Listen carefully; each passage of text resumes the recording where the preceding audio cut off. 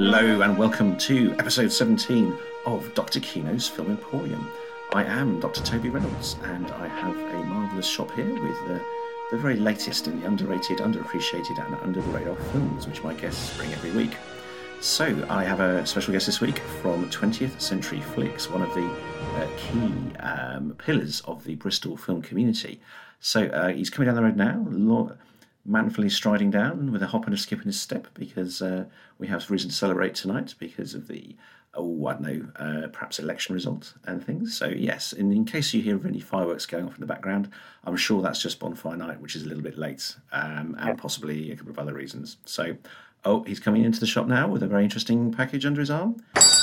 It's Doctor. It's Mr. Paul Green. Hello, Paul.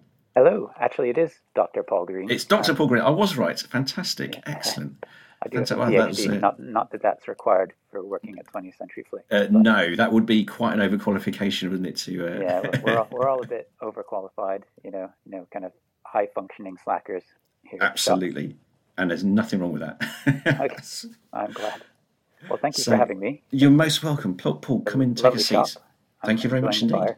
Yeah, we've got it crackling away in there with the dark winter nights drawing in and things. So we're going to sit in front of the fire in these elegant leather wingback chairs, which we like at the Emporium, and get nice and cosy. So now I can see from under your eye you have. This is an interesting film because I know of it, but I've never actually seen it.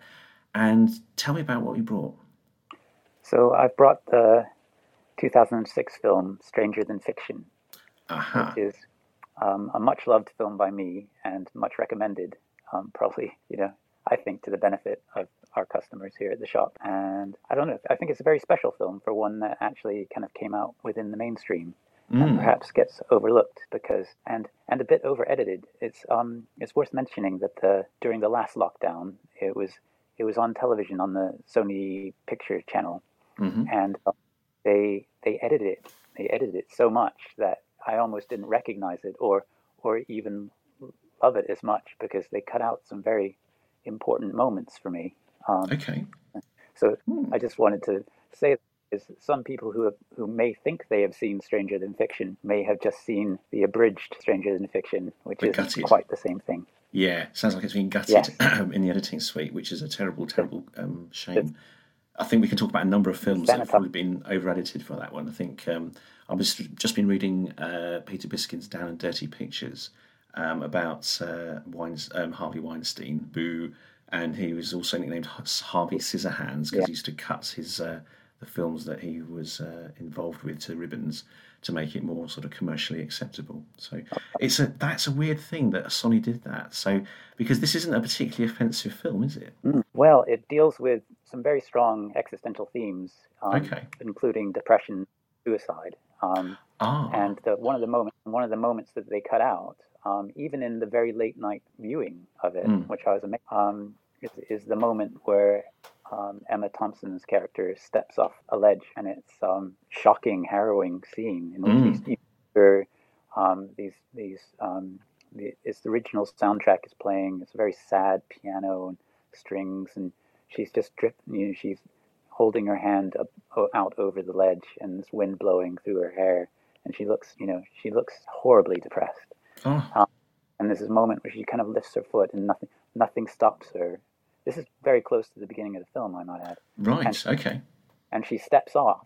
There's this moment of kind of like there's nothing stopping her, and she steps off almost to her own surprise. And I just remember being shocked, what has just happened? Because up until this point, she's just been kind of narrating Harold Crick's story. So there's this. She's the narrator, and there's the film starts with this lovely, lonely guy, Harold Crick, kind of going through his day where he wakes up alone, he goes to work alone, he eats his lunch alone, and he has this obsession of obsessive counting and quantifying characteristics, which is represented in the graphics around him, which is very beautifully done. And Emma Thompson is telling us that for the last 9 years that he has done all these things as going to and from work just alone. and that he's spent all this time, and you can kind of see it in the way Will Ferrell moves. He's just he's a very gray, not, he's a little hunched, but he's just a cog in the machine, and Sure. he's the invisible gray man. Yeah, grey man in a suit. Yeah. Yeah, and it's just so there's that, and you've been hearing Emma Thompson's voice, which you'd recognize. And I remember the first moment you see her in the film, and it really reminded me of Wings of Desire. Of course, Wim Wenders with Peter Falk. Yeah. Yeah, and the first thought that popped into my mind is, oh, she's Will Ferrell's guardian angel. Right. The reason we're hearing her narrate it is because they're linked somehow, and that's the story that we're going to get, and that explains why. But no.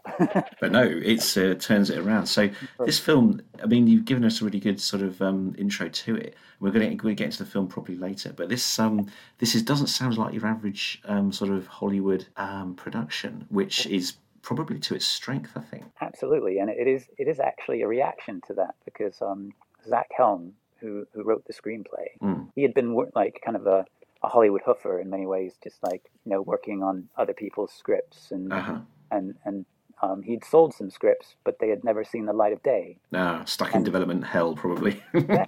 So he was this talented young actor who had, never had anything made. And one day he kind of had one of those Jerry Maguire breakdown moments, and he wrote this manifesto for himself, and it's kind of gone on to be this kind of screenwriter's manifesto. Interesting. Yeah. And it was all about, and like a little bit of it. Even better. Yes, I can see you reaching into your pocket. Yeah. And it was a beautiful article about the writing of Stranger Than Fiction, and it's in this, and the article is in 2006 article for March for Vanity Fair. I think I'll just find kind of one of the manifesto headlines, because it's in different sections. Sorry, I'm just rule. That's okay. Okay, Rule 1, Section 1. I will no longer allow financial need or career ambition to determine the direction of my work. Good. That's good advice. Yes. I will not put myself in any position in which my work is owned to another party.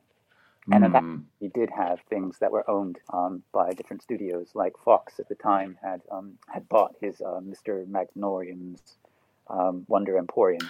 Right, Dustin Hoffman, wasn't it? That was made a bit later. Natalie Portman, but was written beforehand. Still very much part of the studio system. And with the money he made from Stranger Than Fiction, he bought back the script from Fox to make it, and he actually got to direct it himself. I mean, fantastic! Oh, good for him. So that's good stuff. That's really heartening, actually, to hear that. So, because writers traditionally don't really have much power in Hollywood, do they? No, really not. But luckily, thanks to the Writers Guild of America and writers around the world, there was this clause that after 5 years, if a script hasn't been, isn't in kind of pre-production or production, the screenwriter does have the option of buying it back, and that's the loophole that he used. And fabulous. But so that's a very different animal. And what's indeed also interesting, worth mentioning, is that the director, Mark Forster, did World War Z or World War Z, Yeah, and Monsters Ball, I think, as well, did he? So exactly. And so he never likes to do the same genre twice. No, which is great. I love it when directors do that, when they can play in genres but never actually get sort of stuck in one. Yeah. Sometimes it works. So sometimes. But I'm thinking Sam Mendes is another director. He's a big favourite of mine, and I did some research on him. Okay. And he seems to play in genres. He's got a lot of different films in very different genres to his name. So I think we're very lucky to have him in a way, because as a film director, because I think he was very much at home as a theater director. Oh, for sure. Yeah. And so I even though some was it Spectre? He did Spectre. He did Spectre. He did Skyfall. Yeah. Skyfall, I thought, was a great effort. I loved it. But I thought Spectre was, not.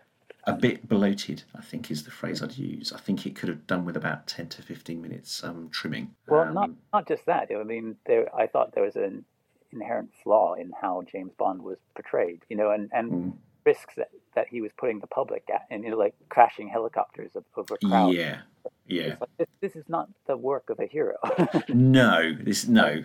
I can't root for this guy because he just nearly killed half of Mexico City. Indeed, yes. You know, I know it's Day of the Dead, but come on, you know, you don't have to actually add to the body count. Exactly. So yes, I mean, so Paul, you have an American accent, but you're actually born in England, weren't you? So yeah, so I'm from somewhere over the Atlantic. Go back to America, which hasn't been for a year now for obvious reasons. But they make fun of me for saying process instead of process, and yeah, sure. So I don't have a pure American accent as I used to have. No, but we indeed. we moved to New Jersey when I was 7, and it was I went to quite a rough school, and it was kind of teased for having this thick Wiltshire accent, and very different, I imagine, from a New Jersey sort of accent, a bit like Sopranos. Yeah. And I also had, I mean, this is it. I was the consummate nerdy new kid because I mean, one of the first things they made me do as a kid in the school system was to wear an eye patch. You know, like I had a lazy eye, and so I had to wear like an eye patch over my right eye and these really thick glasses. And so not marking you out for any kind of special treatment. Does that mean? No. Yeah, getting my ass kicked on the playground. Oh, Paul, I'm feeling for you, mate. I'm also a specky myself, and I never wore an eye patch, but that's harsh. That is hard, man. My deep sympathies. Thank you. Yeah. It set me up for a lifetime of that. Indeed, and retreating into film, I imagine, was probably quite a comfort. It is, and it. I mean, it's probably one of the reasons that I identify with this character, Harold Crick. Indeed. Well, in the film, because he is. Yeah, I've always been a bit of a loner and an outcast, and sure. And I think everybody who works in the shop is. Yeah, so all individuals. Yeah, there's that. I think that sort of strength in numbers for geeks. I think, and it's If you can find them. I mean, recently I used to misspend my youth playing Dungeons and Dragons, which was probably possibly one of the geekiest things you can do as a teenager, and I did that many moons ago, and I hadn't played it in a long time, and I went back to do my first game about a week ago actually, and it was a lot of fun. And it's sort of it's funny, the older you get, there's sort of more sometimes you return to things in your youth. So there we go. If I'd had 3 other friends, I probably would have. Dragons. So anyway. Indeed. Oh, there we go. Paul, let's take it to your education. So how long were you in the States for? Well, let's see.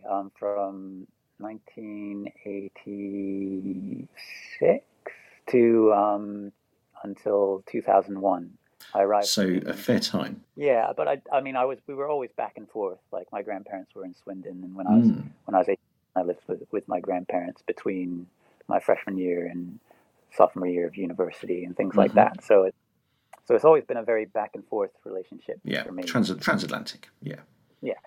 Excellent. So where did you go to university? So I did my undergraduate in philosophy and creative writing at the University of Pittsburgh. Okay. And then I worked for a number of jobs, including at a video store in Pittsburgh after that. And then I came to Bristol to study filmmaking. I did a master's in television production at the University of Bristol. Okay. And then I worked as the camera technician in the drama department for a year, and then started a PhD. Great. And I did a PhD in drama and psychology. Okay. And after I did that, then I joined the Invisible Circus. As you do. For those people who don't know, tell us about the Invisible Circus, because this is quite a Bristolian thing, isn't it? Very much so. So we were. I mean, they arrived in Bristol about 2005 and started squatting derelict buildings around Bristol and kind of just putting on the best parties, and they were all really bohemian and kind of what you imagine kind of like the Belle Epoque, was like. And, Weimar Germany, and it was just a real speakeasy kind of thing, and it was all really, really dodgy, and there was this incredibly creative group of circus performers, artists, and just general radicals like that were just kind of, I don't know, fighting the system, floating around, doing in the free party scene. And so I got to know them from very early on when they arrived in Bristol, and kind of became friends. And during the course of my PhD, going to these parties and things, and helping out a little bit here and there. And then after being kicked out of the Audi garage, which was this three-story parking garage in. Yeah, that's up on the Cheltenham Road, isn't it? Stokescroft area, which is sort of. Bristol. Yeah. And there was just this amazing party that they put on there, and so one of the Arts Council officers from Bristol City Council was there, named Ruth Essex. And at the time, this was during New Labour's Britain. Indeed. The art department at the Bristol City Council was about 40 people, employed about 40 people. Now it's just one person kind of covering a bunch of different things. Yeah, tragic. It is tragic. But Ruth did this incredible thing of kind of reaching out to the Invisibles and helping them find a building in collaboration with one of the developers. And so the Invisibles were kind of helping to transform this building into an art space, and it became kind of an ongoing thing. We started moving, and I started kind of. There was a show when we were at the Bridewell Fire Station in the centre. It was called Carneyville. Yes. I didn't see it, but I remember seeing it advertised. It looked brilliant. It was so we did 4 kind of iterations of Carneyville. And there was this massive call out for kind of builders, set and prop makers, performers of all kinds, and musicians. And I was like, well, and this was when I was between my I'd just finished my PhD and hadn't found any work, and so I was kind of, well, I've got the time, and I've got building and set building experience, so I came down for the first day of the build crew, and I was taught how to put up scaffolding, and we started putting up scaffolding, and then I was only going to do a few days, but then I ended up doing every single day of the build. Good for you. and performing in the show, like as a kind of a walkabout, kind of bouffon clown kind of character inhabited the space, just walking around. And I was this old violin player with one of the reject beards from Lord of the Rings, actually. Oh, fantastic! Okay, excellent. It was actually a Gandalf beard, but it was much bushier, wider beard than was finally accepted. Interesting. So okay. I got to wear this incredibly big beard and stuff. And was it scratchy? It was, and people tugged on it, but I had it glued on so tight that it was that kind of Miracle on 34th Street moment where I was going, oh, and then people thought, okay, he's a weird old man. You really are an old violin player, Gandalf's brother. Exactly, and so I was playing this old violin player named Saul, and it was like themes from Fiddler on the Roof and stuff like that to them. And it was great fun. And then the show was over, after like a 2-week run, the show was over, and it was time to take everything down. And most of this massive, there's 300 cast, people in the crew, and everybody just pretty much scattered after that. And I just kind of stuck around, and I was like, do you want a hand taking it down? And the producer, Andy, was like, nobody's asked me that. And so then we took it down, and that was, kind of therapeutic because it was such a transformative experience. And then it took it down. I just turned to him and said, what are we doing next? And so I spent a lot, a big part of the last 10 years working and performing, learning all kinds of things like prop making, which I use at the video shop as well, like making film props like the Necronomicon and from Evil Dead, and the flux capacitor from Back to the Future. Brilliant. The cube from Hellraiser, and they're all, and the treasure map from Goonies, which is another personal favorite. Oh, so, wonderful. So I decorate the shop with these little props that I enjoy to make, but it was really the prop makers at the Invisible Circus, Gary Losh and Sarah Edwards, who've done a lot of work with Aardman as well. They do a lot. So there's this incredibly talented pool of artists that are in Bristol. And there are, it's a fantastic city, I think, for that. There's a lot of creativity sloshing around, And so the Invisibles was just kind of this magnet for all of us, and so I got to know a lot of people through that, and acquired so many skills and so much performance experience and things doing that. And then the whole time I was in Bristol, I was renting movies from 20th Century Flicks. And that's how I got to know Dave, because I was also making films. I still do some music videos and stuff like that, but I've come to terms with the fact that I'm not a very good director. I quite enjoy the writing side of things, but in terms of direction, you kind of need a stronger voice than mine. I'm a bit too, acquiescent. Like, why don't we not do it like that? Do it like this? Yeah, let's give it a try. They just never ended up, so I try not to criticize. bad films too badly because I've made some, and Indeed. and I just know that anything that can go wrong will go wrong. Mm. And it, sometimes it's just not the right ingredients to get the the stew that you wanted at the end. So yeah, so I'm very forgiving, I think, when it comes to film. But yeah, I don't know. So that, I mean, I've been in Bristol for I guess 19 years now. Yeah, it's one of these places. I mean, I turned up in 2000, and I think there's something in the water. You just end up staying here, and it's a great city in many, many ways. I'm not. That's it. I've never lived anywhere as long as I've lived here. Likewise, yeah. So, Paul, what was your PhD on? It was interpreting marriage counseling data using film and new media techniques. Oh, wow. Okay. That's quite different from the usual film PhDs, like looking at sort of, like Hitchcock's use of blonde actresses or whatever. Well, yeah, because it was like a psychology and drama PhD. It was kind of like it was based at the drama department at the University of Bristol, but I also had a psychology advisor, Sure.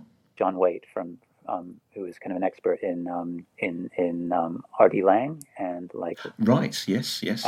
And I love R.D. Laing's ideas on psychology and psychiatry, and I'm very anti kind of lobotomy and electroshock. Oh, absolutely. No, it's pretty scary what has gone on in the name of mental health in terms of especially 19th and 20th century. I mean, Bill Bryson's latest book, The Body, details. I forget the guy's name, but this was like the king of the lobotomies. He used to perform them virtually, without any kind of anesthetic in some cases, and this was in 1940s, 50s, and 60s America, and it's just incredible to think that was allowed to go on.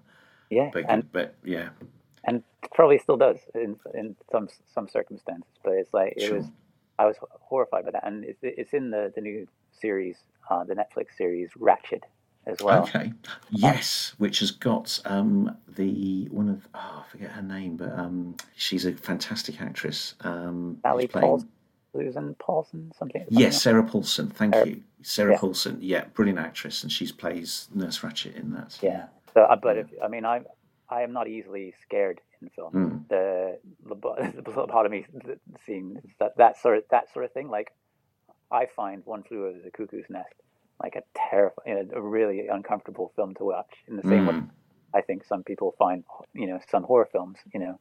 But yeah, so. I was kind of very drawn to R.D. Laing's approach to psychology and psychiatry, and he's got a very little known work called the interpersonal perception method, which is all about couples counseling and interpersonal fantasy systems. Okay.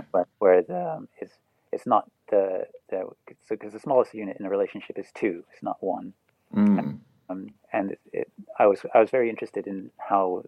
And the fantasies, therefore, these kind of the ideas of what the relationship is are kind of maintained by both people in this kind of space between them. Yes.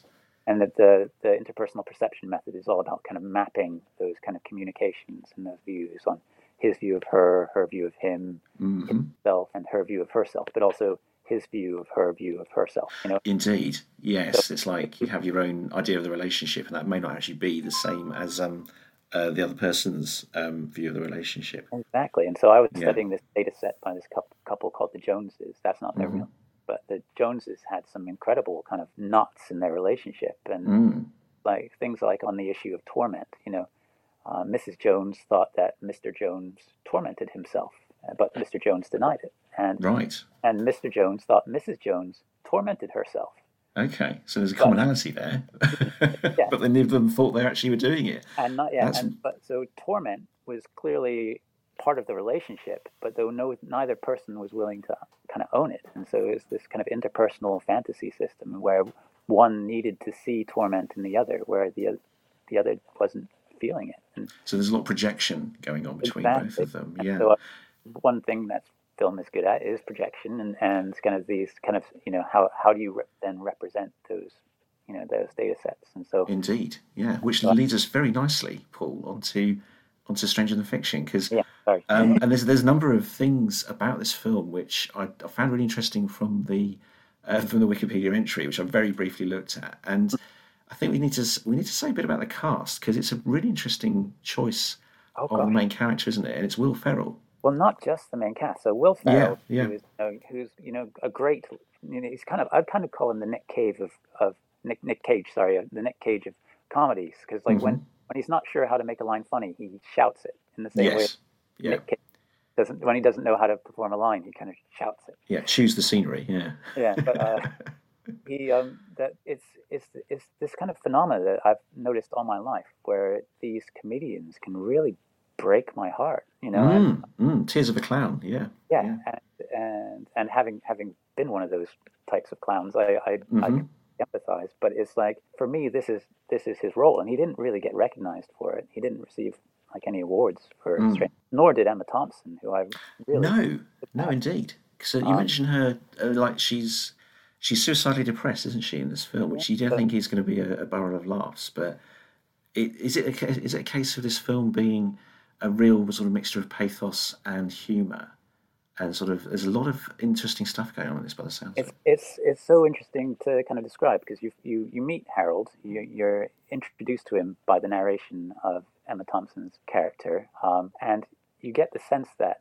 and one day Harold wakes up and he can hear the narrator. So we've had a few scenes where Emma Thompson has been describing Harold to us, his lone, his isolation from the world, his obsessive counting. But then one day, when he's brushing his 32 teeth 72 times, okay, yeah, then he's like he stops and he can hear that voice, and it makes for some great comedic sketches as well.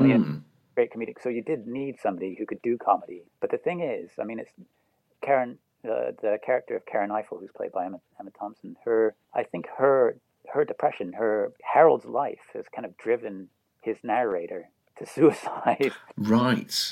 Loneliness, his depression, her kind of living with this character for so long has kind of crippled her, to the point where she is standing on the ledge. But after she jumps, you have that horrific moment when she jumps. It's somebody says hello, and she kind of midair she snaps out of it, and she's being interrupted by an assistant who has been sent by the publisher to help her finish the book, because Karen is stuck. She doesn't know how to kill Harold. Writer's block, right? She's got writer's block, and so there's all these wonderful moments between Queen Latifah, who plays Penny, the assistant, not her assistant. So she's there from the publishers that kind of forced the writer to finish. And at the same time, you've got Emma Thompson kind of going out in the pouring rain and sitting and imagining car crashes. And there's all these beautiful fantasy scenes, like her jumping off the ledge, where she's trying to imagine. And it is her, but it's also she's imagining how Harold is going to die. And on one of these occasions, after a few days of narrating, Harold hearing the narration of his life, the narrator announces that little did he know that this simple, seemingly innocuous act would bring about his untimely death. And he hears this. So it's almost like a curse that he's heard that he's going to die. But it's like So and that triggers this kind of existential search for, how is he going to die? Why is he going? Why? He's just screaming to the heavens, "Why my death? Why?" And he doesn't know the source of this voice, so things at work have been getting a little shaky since he started hearing the voice, and he's been referred to human resources, which is and the human resource kind of manager is played by Tom Hulce. Oh yes, yeah, Mozart, from Amadeus, so.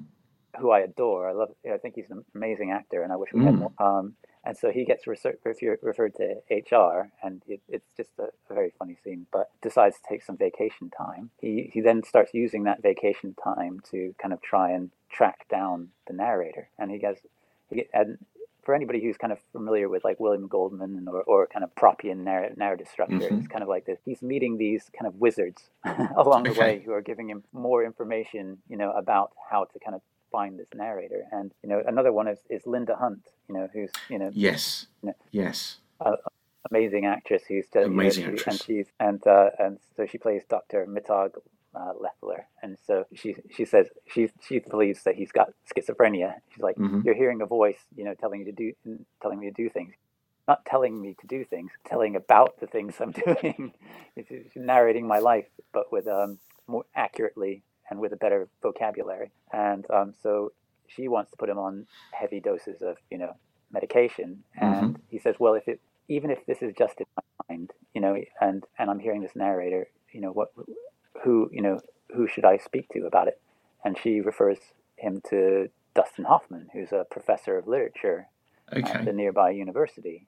So there's some really interesting cast and stuff. Visit. Yeah, there's a great cast then, by the sounds of it. Cast. And it really was the script that. I mean, I know it was the script that sold Emma Thompson on the role, and to a bunch of other people as well. And what's really interesting, because I mean, when I just as a screenwriter and just a general writer myself, and I do this with songwriting lyrics as well, is that if I love a song, I rip it apart.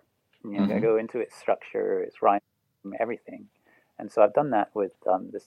I found an earlier draft of the Stranger Than Fiction script online, and it was a near final draft, but you get some beautiful glimpses into things that didn't make it into the film, but which are kind of in the film. But, shame. So they were. So for example, like there was a title that was going to go at the beginning of the film, which says, "Life is the crummiest book I ever read," and that's a quote from a Bad Religion song. Called "Stranger Than Fiction." Now, the Stranger Than Fiction song is quoting, Mark Twain, who in his, I think, what was it called? Something about the equator, "Following the Equator" by Mark Twain, in which he says, truth is stranger than fiction. And so you have this, you have these titles which were in the script, but which have been removed.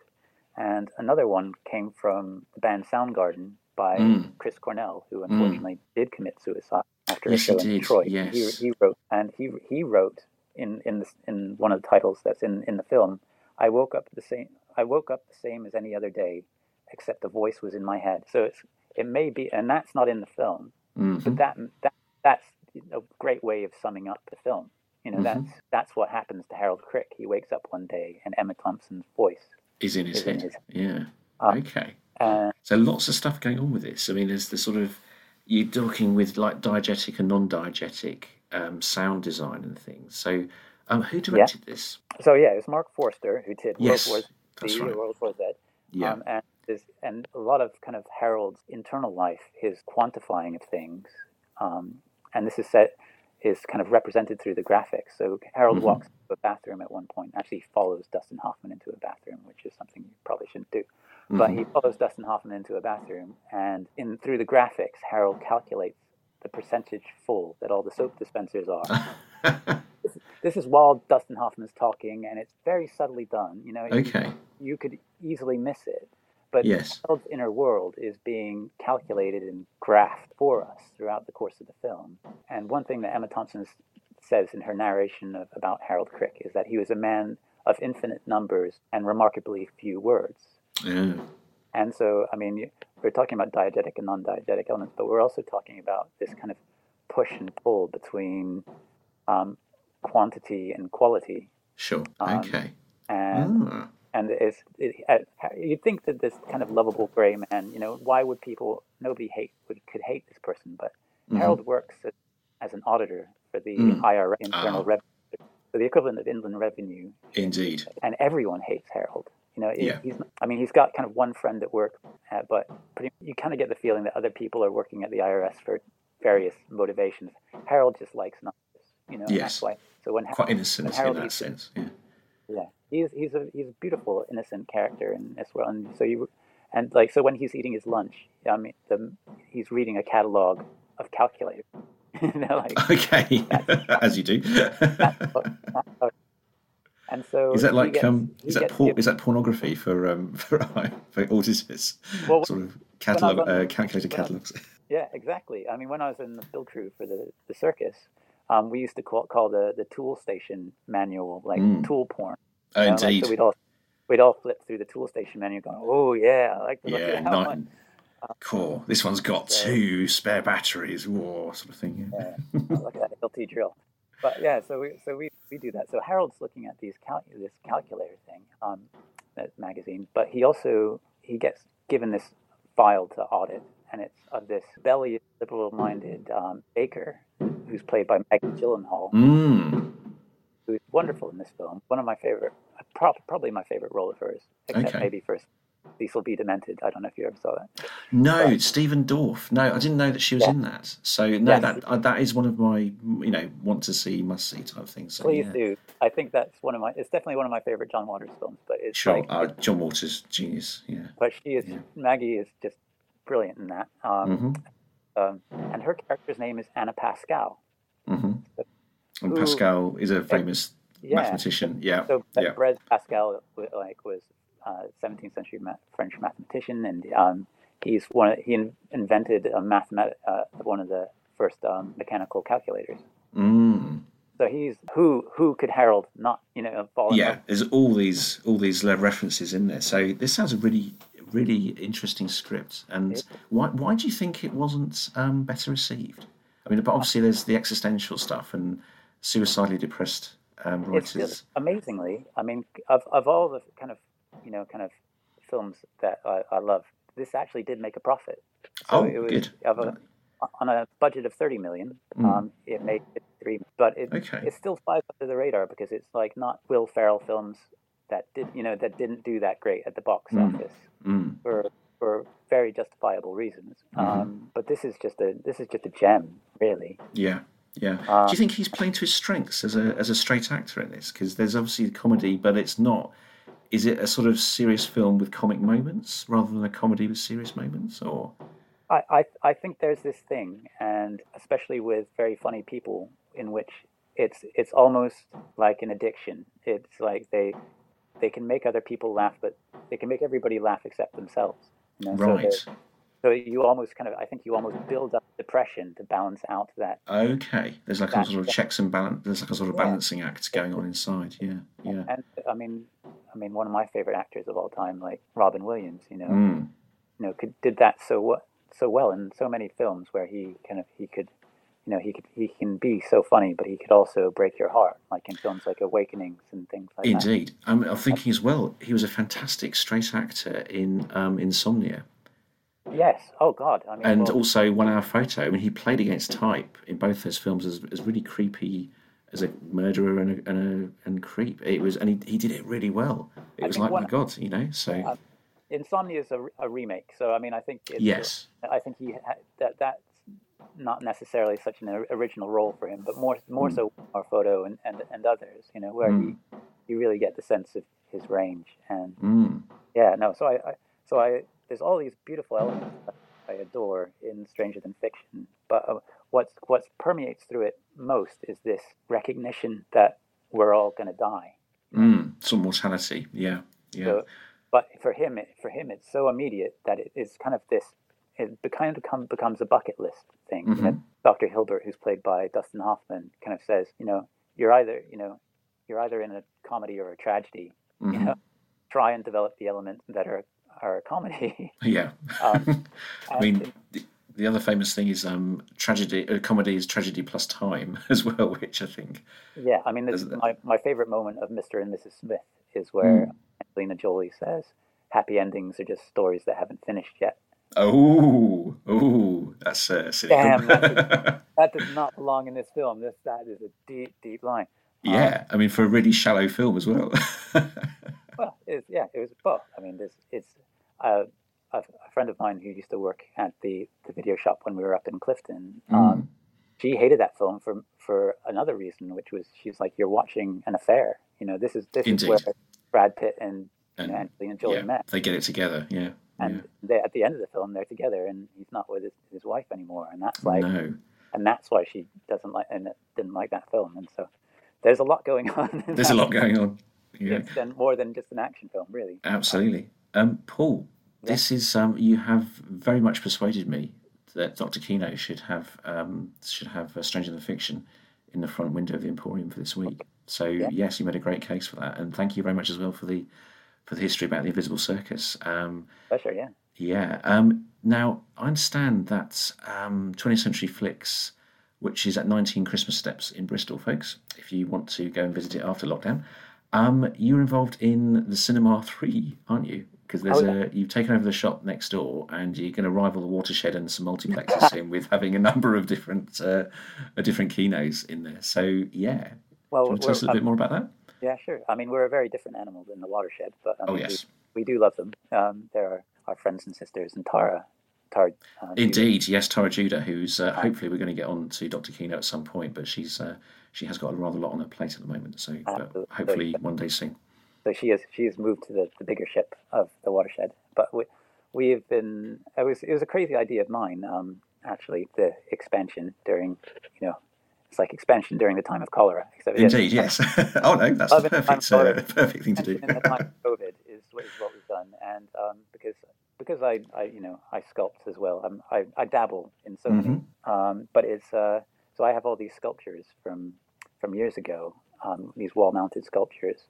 And the gallery next door was just standing open and was in really, really bad shape. I mean, just like water leaking down the walls.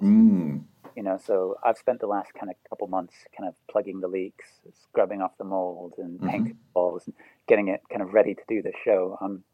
And it was almost ready, and now we're back in lockdown. It's heartbreaking. But it will be there when we come out of lockdown. So when we come out of lockdown in December, folks, 20th Century Flicks has got a new screening space, I think is a good way, plus Paul sculptures. So do you get yourself down there? Thank you. No worries. Paul, thank you so much for your time.